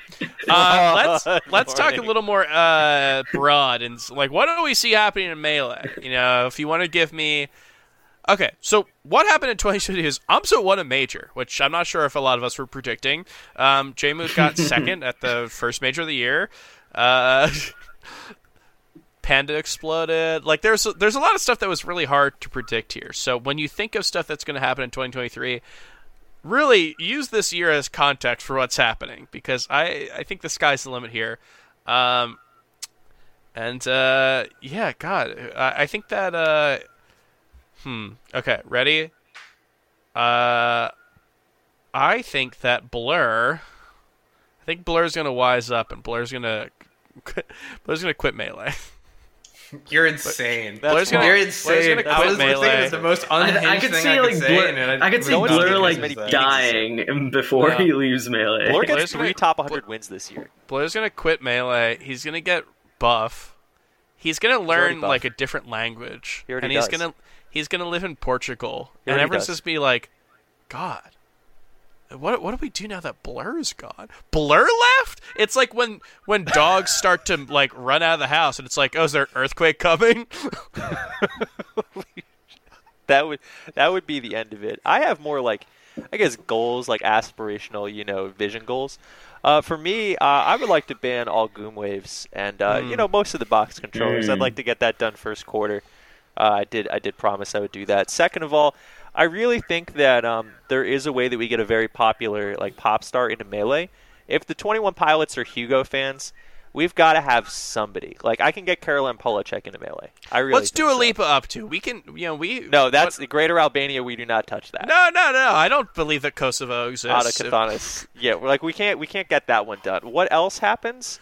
Yeah, no, I said Blur 3 top 100 wins. Let me see. I think we have a Smash powerlifting meet somehow. I think Ludwig is going to get excited about hitting 1,000 pounds, and he's going to hold some online thing, and that's going to be our next crossover, so we're going to have to work on that. I think Edwin is going to win that. He's going to get buff, and that is the That would correct be the answer. funniest thing of all time. That would be so good. Edwin shows up. Yeah. What's going to happen is that I'm just going to feed Edwin white rice and chicken in his sleep. That way he can bulk effectively. Gonna wake up with like broccoli all over you. I can gain weight. I don't know about being strong or weightlifting or any of that. I do. I'm ready for this. What else happens? I don't know. Ambi, take it from there.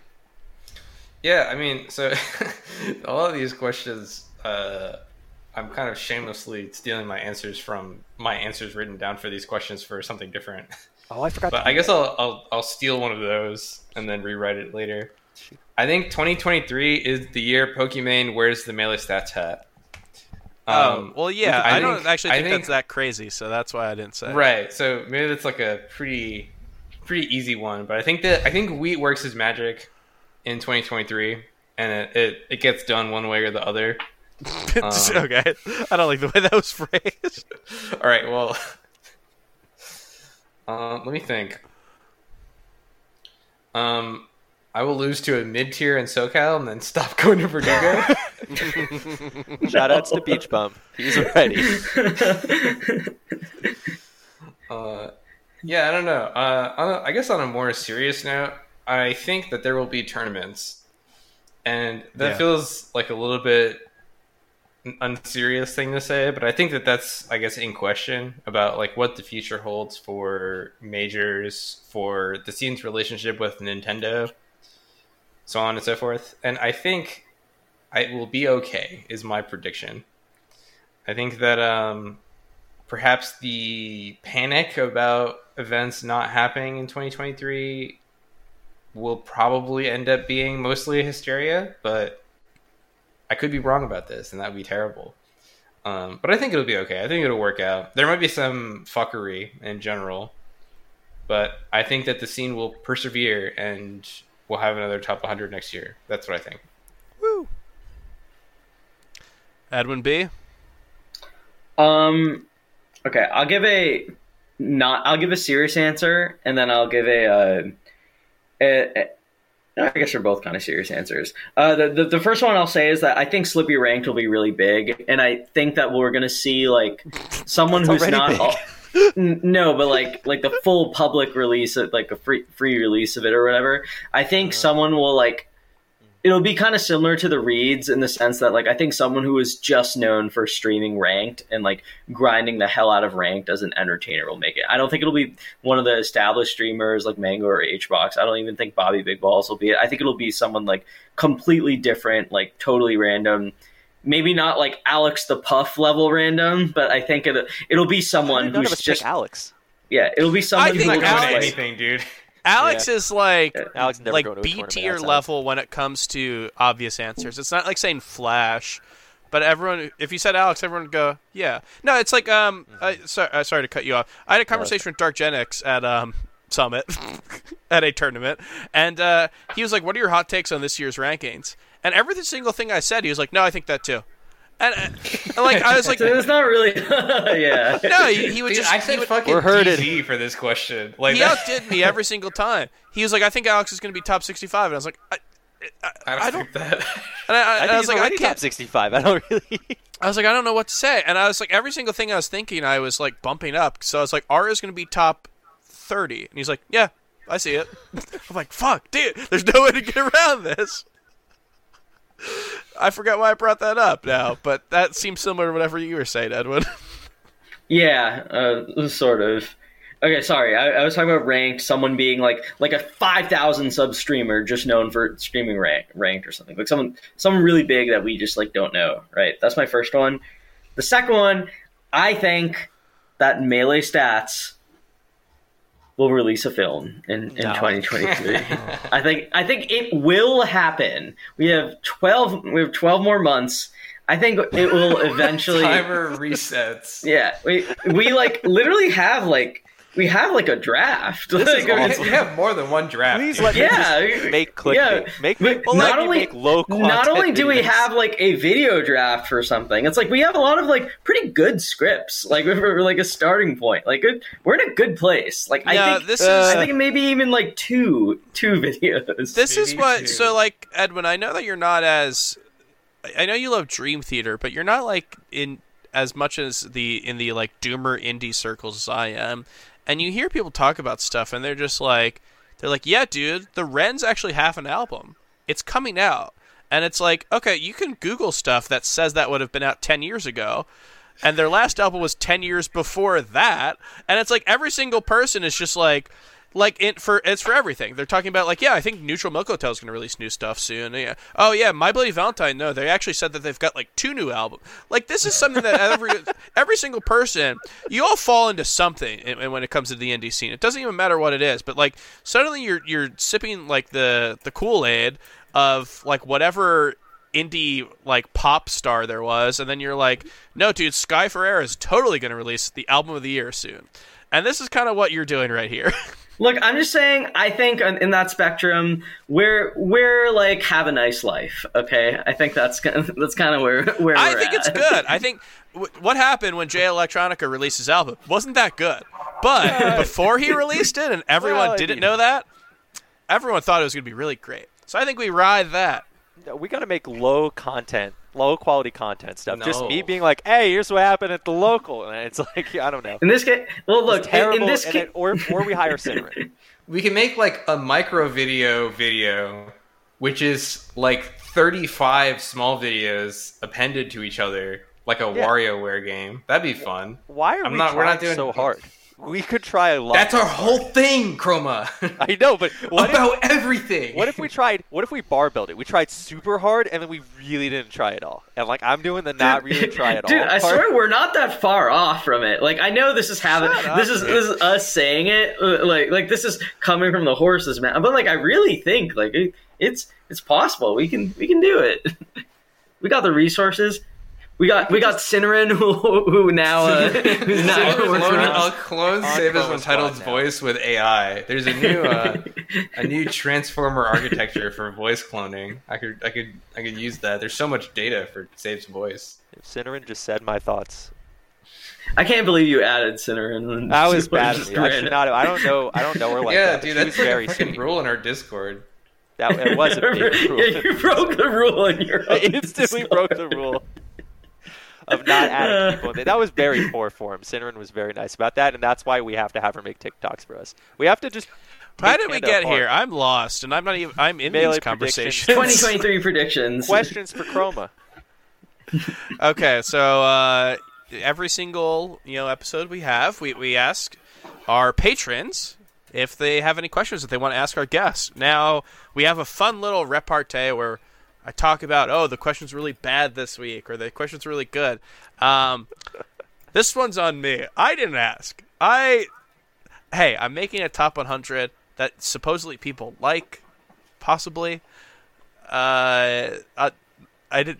Mango hasn't said anything on it yet. He seems to shit on things, so we'll see. No. The tide might change. But yeah, I've been busy and I forgot to ask any questions for Chroma. I believe, despite this, the real question superstars found their way. And question superstar SSB Seal, despite not even being asked, he saw through this and he did ask a question, which was, who do you think will overperform expectations at Genesis? I think that we kind of talked on that about the 2023 predictions. But if you want to speak on that maybe in a more concise manner about Genesis itself instead of a whole year, do you have anyone who you think is going to break out? SF. That's a good answer. Very true. SF been smoking people now. It's over. SF been collecting the Infinity Stones, as is Mikey. If they let Mikey play, I'm a little bit worried. Zane also says he's Diamond 1, Ipengu. I don't believe him. I need to see the long form rankings. No, it's so in what direction? Do you think that's too high or too low? Edwin, it's definitely too high. There's no way Zane's Diamond 1.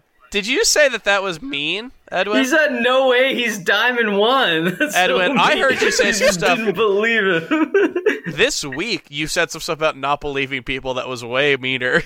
Yeah. I just can't accept it. Like, Zane is... You said straight up you don't believe when people say their hands hurt the rectangles thing? Oh yeah, don't get me started on that. This is an off-stream conversation. This is an in-Discord off-stream conversation. Yeah. No, so I think somehow Zane just, gets, 49th in a major because he just stops thinking about it for, 1 second of his life. But, we'll see. We'll see. That's what SAT word does he use in his tweet to talk about getting top 64? abjure.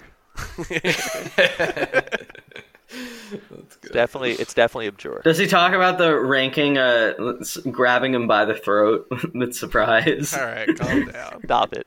You're having a Well, little too much I love fun here, Zayn. Edwin. You're really going it's off past the your rails bedtime. today, You're getting all riled up. He's all sleepy. It's the tweet. It's all the alt people getting to me, dude. This is just my my 75th Joker moment. Let's beat him up at Genesis. Oh my god, no! I don't know, man. That's who's overperforming. I don't think you can get Joker moments. I will stand by this. Yeah. From what I heard about your child, like your middle school days. Oh my god! I think that you were like terrorizing people, weren't you? You'd wear a top hat and run around and like. Were you Nathan J. Terrorizing Robinson? people is one thing. I mean, you still do that in a lot of ways. Like, see, that's what I'm saying. I don't think you can get a Joker moment. Unbelievable. What other questions do we have? We have nothing. Do you have any we got some specific good ones? Do you have any specifically that you want to ask yourself? Yeah, no. Look in the Discord. There's some fun ones. One of them is Ambi, what rhythm game are you looking forward to playing at Genesis? And then a good one is Chroma, what question have you always wanted somebody to ask you? Okay. God, I guess I'll answer the rhythm game one while you think about the questions. Yeah, do that because I need it. Yeah. I really hope they have In the Groove, because that's my main game. Yeah, so I didn't actually enter doubles for Melee at Genesis because there are 2 DDR brackets. So I entered both of them. That'll be fun. Wow, asshole! I asked you if you wanted a team. Dude, like 7 people asked me to team. I was like, I'm sorry. He's too Hollywood for You want to team with me? Knowing you for so long, you won't team with would you. team with you. I'm not entering. No, fuck off. You won't play teams with me. You won't I'll play team with Netflix you at like a friends with me. main stage That's or it. something, I'm taking, dude. You're good at that's it. doubles. I'm not- You got 9th at doubles at that one time. First off, I'm not good at doubles. Dude, okay. That's I'm trying to all. give you Chape credit Edward here. Budding is the most crazy team I've ever seen. I had can to play check to see which one was Chape. Kadoran. I had to check if Johnny was really Johnny after they're just gang. I've seen so many Johnny. Chape sets. My Chape impression goes insane. We're Dude, gonna get 9th.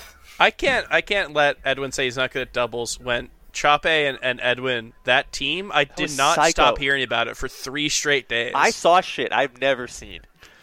Every time I saw Edwin, there was a 50% chance he was going to bring up how he and Chape did. It was fucked. It was crazy good.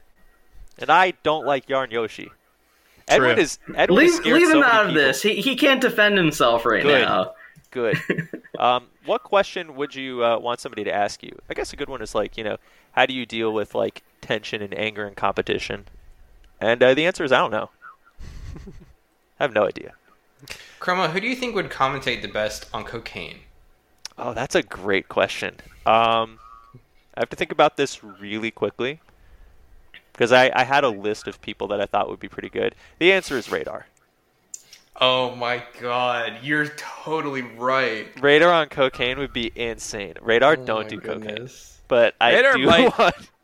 Radar on Cocaine would be one of the best blocks of all time, and it would end with him either ousted from the community or in jail. I Radar's like, do I not just don't trust understand. the outcome of that to be good. Dude, the amount of Who's the best strays I partner? Who's the best partner for Radar on Cocaine, given that the partner is sober? it might be Bob Webb. Dish. Bob Money. It's Bob Buddy. Bob Money will sync with high rate, like with Cocaine Radar, and we will get the most beautiful commentary we've ever seen. Bob Money's a great answer. It's like, God, if only we could have coked out Radar with sober Radar. Imagine. Dude, sober Radar would be so stressed out. Dude, I love when Radar responds to like someone on Twitter with like a very like mildly asked, but like He gets told to slightly kill himself all the time. slightly pressing, but still kind of like mildly worded question, and someone will just like completely lose it on Radar. It's like this feels disproportionate. Like I guess it's a little pressing. This feels kind of disproportionate. It just gets absolutely torn up in the quote retweets. Yeah, it's just like what? It's unreal. It does gotta not have feel him on again. earned. I think we talked about him too much to not have him on. Like, Yeah, we you gotta gotta have do the Radar decency. on. You have him on the show. How many times have we talked about that damn fruit tier list? He's wrong, by the way. He put lemon as the sole number one. I've been cooking with a lot of lemon lately. Yeah, well, maybe that's pills, a good. That's it. Yeah, maybe that's a good segue into our final segment of the day, which is where we talk about stuff that doesn't have anything to do with Melee. You know, we've had a very silly episode, but generally we're seen as people who, you know, we talk about Melee a lot. It's kind of hard to hear us not talk about Melee if it's just on Twitter or the shows. So we have a segment specifically devoted to kind of show what we are like outside of that. Officially unnamed, of course, but known to fans as Touching Grass. I will go first, not only to give you guys some time to think, but because I'm sure at least two of you have things that'll blow my entire year, entire 5 years out of the water. So in order to not get crushed by that, I will go first. And I would love to say, well, I don't want to say stomach pain, but that has been the big one. If there's something that's been that's been a big part of my life in the past week or two, I would say stomach pain. But yeah, something else. I feel like I already mentioned Bluey on an episode. I swear I had a good one at one point. But yeah, here's something. I just talked about music, which I guess in talking about music now might be kind of a, you know, I might have already used it up, but I finished my top 10 list for the year. I do this. I try to do this almost every year. I've done it for the past like 5-6 years, where I'll make a top 10 albums list and I'll pick my favorite song, and I usually make a graphic to go along with it. It's like a really fun thing to think about, and I think having something like that you have to think about throughout the year, it kind of codifies your relationship with something like that, and it makes you kind of maybe people don't want to see music as like goal oriented, but sometimes it's fun to be like, oh, I should check this out just to make sure I don't miss it. What if this is an album that I really could love? And I really found some cool stuff like that. Top 100 has taken up a lot of my time, so I've not been able to finish the graphic, but when it's out, I'll tweet it. Probably a month late. But one thing I've been doing is getting into listening to the music that I used to listen to when I was a high schooler. I've been listening to the Spotify-generated indie 2011-2012 playlists, and just the fun part is, of course, I like hearing music that I still listen to now. The fun part is seeing the stuff that has aged, and I don't remember it at all, and it literally takes me until hearing the chorus to be like, oh, yes, this song. So shout-outs to that, and I guess nothing is more indicative of that than Washed Out, whose first album I seem to know by heart without knowing that. I didn't know that I knew that, but I listened to it recently, and it was just, I knew every single note and every single lyric. So shout outs to that. So I guess that would be mine. Mine would be me nostalgically falling back into, over 10 years ago. Jesus Christ. How about you, Edwin? What have you been up to? A couple things. Football season just ended, so I'm still watching it, but Patriots did not have a very great season, so I was a little saddened about that for a little bit, but I'm excited to watch the rest of the playoffs. The more pressing and important thing that I've been working on is I started taking a web development course, and just trying to gain a bit more quantitative skills and everything, live my life seeing things a certain way. I want to pick up new skills that'll complement my existing ones and kind of see things through a different lens. So, I'm very happy to say that I completed the first part of my big course, which is basically just all on HTML and CSS fundamentals. I did great on the exam and everything. I think I have a good handle on it. I gotta say though, JavaScript is kicking my ass. This is really hard. It's I think with HTML, just if I can briefly describe it, sometimes it's if you're learning how to use editing software or just anything creative, what you need to know is what to adjust to make things appear a certain way. But it feels like in JavaScript, it's not oh, I got this wrong, so I just have to adjust this a little bit. It's oh, I got this wrong because my logic for understanding what I'm trying to do is completely wrong. I was missing, I didn't define this variable that I was supposed to define. I did not think about it that way at all. And I just actually do not understand the logic of what I'm trying to communicate, which is very embarrassing, and it feels really bad when you, like, I would compare it to like losing in chess, like in terms of just like a really soul crushing feeling of like not fundamentally understanding something and feeling like an idiot. But you know what? I'll work on it for the next couple months. I think I'll get there. That doesn't go away. I'm going Yeah, to tell you straight up. That'll never go away ever. Yeah, I talked to some of my friends who do this for a living and are sort of like helping me out with this stuff, and all of them were like, "Yeah, JavaScript, like, yeah, I use it all the time, and I feel like an idiot all the time. So don't feel too bad." I was like, "Oh my god." The last thing I'll say, like, one of my assignments was like literally just, it sounds so simple, right? It's like create a function that like tells you whether a number that you input in is even or odd. And it's just like, oh my god, like where do I start? Like, what is the difference between an even and an odd number? Like, how do I write this logic out in like in this language, right? And it like literally makes you feel so stupid for not getting it. So I'm gonna probably have to revisit like entire modules of this that I already did, but just clearly did not understand. So that's what my life is like right now. But I'll get Edwin, through it. who's winning the Super Bowl? I'm gonna go with the Chiefs. Fuck you. Go Birds. Ambi, what have you been up to? Yeah. So I guess I got a good one. Yeah, you do. I think you do. Might be the way. Yeah. So for those that didn't see my tweet about it, I did get an offer for a job at Riot Games, which is great. I will be moving to Los Angeles in February. That has taken a lot of my time because their interview process took many months, and it was a lot of studying and preparing and stuff. That's not what I'm going to talk about, though. What I'm going to talk about is Embarrassment I know. I found $1 million recently. So, many of you know this. I'm not really much of a gamer. I'm more of a Melee player. So, I'm terrified that my coworkers at Riot Games will discover that I'm not a real gamer, and then I'll be a social pariah. That's such a lie, dude. You're such a gamer. So, I've been on this quest to become a gamer.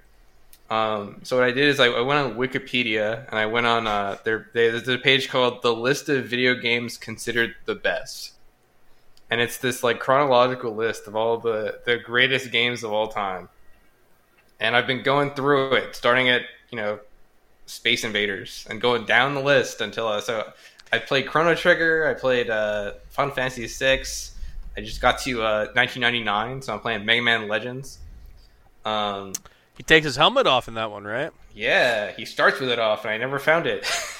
I beat the game without the helmet. I actually bought one of these things, one of these like emulator handhelds. Yeah. This thing is cool. It was this thing emulates PlayStation 1 games and stuff. So I've been using that, and it's fun to play it on a handheld rather than just like sitting at my desk that I sit at all day, anyways.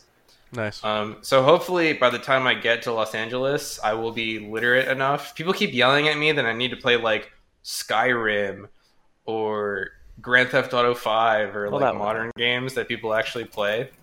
And I keep telling them I'm not there yet on the list, but it's on the list, so I'll get to it. You gotta talk to Blur. He makes the list. Yeah, I mean, I don't know. I haven't gotten that far. I'm like not even in the 2000s. Did you know that Blur? Have you talked to Blur about this? He was on an episode of our podcast and he talked about this. He's devoted the rest of his life to playing every single game that's out there, and he knows that this is like a Sisyphean task. But he's like, no, I think I can do it. And he's just like talking. I was at a tournament. Just built different. I thought it was something that he was doing for the podcast, honestly. And that's on me for thinking that he does anything for the bit. Because I was at a tournament, I just saw he was like talking to someone, he was like very sincere talking about how he's going to play every single game. And he's just like, yeah, I mean, you got to get through the Commodore ones, and that's a little rough, but when you get through those, then you get Atari, and then it's open from there. So yeah, you got to talk to Blur because he's your man on that one. And Eric, honestly, I think you can get away with if you just know the soundtrack. I think like people go, "Oh, you know this," and then you hum a little bit of it. You're like that one, and they're like, "This guy's okay." Well, I'm weird, good with that because I it. need that to interact with SSB Seal. True. So I already grinded that one because I wanted to become his friend, so I marathoned every video game soundtrack that existed. Well, very cool. I do feel like it was a bit of a taunt for you to say you got hired at Riot, and you're like, actually, I've been playing a lot of video games. That's my cool thing. Yeah. But very benevolent of you. Chroma, what's been going on in your life? You also didn't die, Ambi. Yeah, I didn't really want to get into that. That's fine. It's a very important I don't know the thing. answer. It's great. That's very good. Yeah, I don't know. I've been enjoying working out again. It's always fun getting back in and just seeing how the lifts go. You know, things felt good. I saw this old picture of me wearing the same shirt I was wearing at the same time, and I'm kind of coming to grips with the notion that maybe I had a disordered eating thing at some point in the past, and like maybe now I don't, which is cool, but raises a lot of questions, but like is cool. So, you know, that's always fun. Always worth kind of considering and thinking about that. Yeah, I don't know. Been having a good time. I guess I bought a house, which is the one thing. It's very, very haunted. God, you bought a house, Ambi's got a job. Wait, what are you and I doing, dude? Nothing. Mine was that I've been listening to music that I listened to when I was in high school. I've got nothing going on. See, well, my real I one would have only been, do that. my real one would have been my stomach's been hurting, but I decided that wasn't cool enough. Yeah, we're getting shown up. Look, I mean, These you two are all know making that, like, moves. there was some potential about like if I bought this house wrong, I was going to go to jail, which wasn't really going to happen, but was possible due to the arcane 1700s municipality laws that were on the books. But you know, I'm not going to jail, so I think that's cool. But yeah, I don't know. That's probably going to take up a huge amount of my time, and I thought I was about to get good at Melee again. I'd probably not. But you know, it's kind of nice. Well, regardless, I'm excited to see what happens. Was this a type of haunted house situation where you have to sleep there for one night and then you win a prize? I found stuff written on the walls that I didn't notice before. And yeah, pretty much, yeah. Well, hopefully it all works out. Yeah, you know. What's the Ghosts are worst that cool. can happen? I mean, like, the ghost was there first. I don't really see what the big deal is. Dude, sometimes ghosts are chill. Right? They're not always evil. That's a myth. Cats Well, love wasn't- ghosts.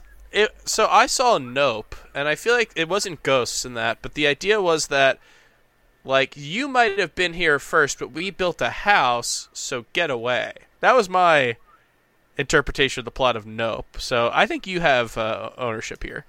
You've got eminent domain. Also the plot of Avatar 2, The Way of Water. All right, I feel like you've been spoiling that on every stream you can get on, so maybe I we'll will end the do- episode before I you will can... do what is right. What needs I don't want to hear about the done. whale. Or I didn't even see it. But I know there's a whale, and I know that you've loved to The whale spoil was about based. the whale. Jermaine Clement was based. Everything else was It's kind of a pass. Jermaine Clement? Yeah, Jermaine Clement's like, I hope the whale kills us all, man. Oh, yes, that's a whale over there? Are you gonna kill us? All right. Before we go, you've got a Twitter now. Is there anything that you want to plug? Yeah, I mean, I'm gonna be at Genesis. I'm gonna be doing a good amount of stuff there. Hopefully, four-side fights, probably a good deal of commentary. I might fight Armada live. They're arranging that. I'm really not ready. It turns out he's got a crazy big reach. Did you know Armada's 6'8"? I didn't know that. So that's he bad never, for me. Never seems like that on stream. I know, right? But it's because like Leffen's 6'4", but if you think about it, who's taller? It's Armada. So True. you know, so that's yeah. So do that. I don't know, like Edwin's Letterbox. Probably follow that. That would be pretty funny. Oh, God. What was the last thing I reviewed? You enable him so much. Yeah. This is like a... You're not the one who has to live with this. You're I coming know. over, you're riling up the kids before Yeah. bedtime, and then you leave. It's like Zane's dog. It's like I just take her out for nice curated trips, Exactly. and I don't have to teach her how to sit. I don't like being compared to a dog. This feels insulting. Well, Oh, dogs are referred great, to you as- Edwin. I was- on. I don't like my this. analogy was a baby or a child. I'm a That's human. better. I'm a human being. That one fits a lot better. Oh, fits a lot better. Fuck off. It's got a lot of dog energy. Ambi has At cat least it's energy. human. You're getting closer. All right, before we all... Yeah, wait, you call me a cat all the time. You don't Yeah, get Ambi's got Yeah. cat energy for sure. Ambi is the oh god. I wish if we had it set up for the show so that the GIF of Ambi in cat form could show on the computer. What It's is so this? good. Yeah, this is just your ploy to get What do you want? You want to be like a morning zoo show, and you want to have drops all the time. That's the You dream, want a soundboard. dude. This is the soundboard that's coming out. keeps We're not bringing up giving the you a soundboard in all the soundboard. meetings, and we always veto it. He's like, "No, dude, it'll be so good." Someone else brought up the soundboard, and I was like, "Yeah, you're right. That would be a great idea." I forgot Great, the good context podcast, of yeah. it. Jack's gonna steal Yeah, it it from might- Foresight Fights. Yeah, and I think it was he'll be Foresight so really mad. did. All right. Yes. Speaking of which, you're going to be at Genesis. Who knows? I believe that that's on the compendium, so that would be a very cool thing if that happens. Yeah, and you can follow you on Twitter just in time for you to find, dig your little nose into some drama, some discourse. I'm like Wednesday Addams. It comes to me. I'm sure there's some prophecy, and I didn't do anything wrong.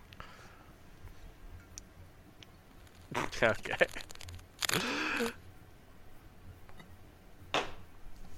Well, it has been a very fun episode, very loose episode, and a good entry back into 2023. This is our first episode of the year, and it's been a little while since our last one. So let's see if I still remember how to do this. It's time to end the show. I know that our producer says that every time we try to end it, we go for another 10 minutes. I'm down. But well, let's see what we can do right here. Jake, thank you so much for being on. You were a wonderful guest. Obviously, Edwin and Ambi as well, and wonderful viewers out there as well. Nope, I don't remember how to end it. Wonderful viewers. Okay, thank you everyone for watching. Bye, everybody. Well, we gotta. Sure, we'll plug next episode. Bye, everybody. We'll see you guys next week. We're gonna be talking about Genesis. Good God. Bye.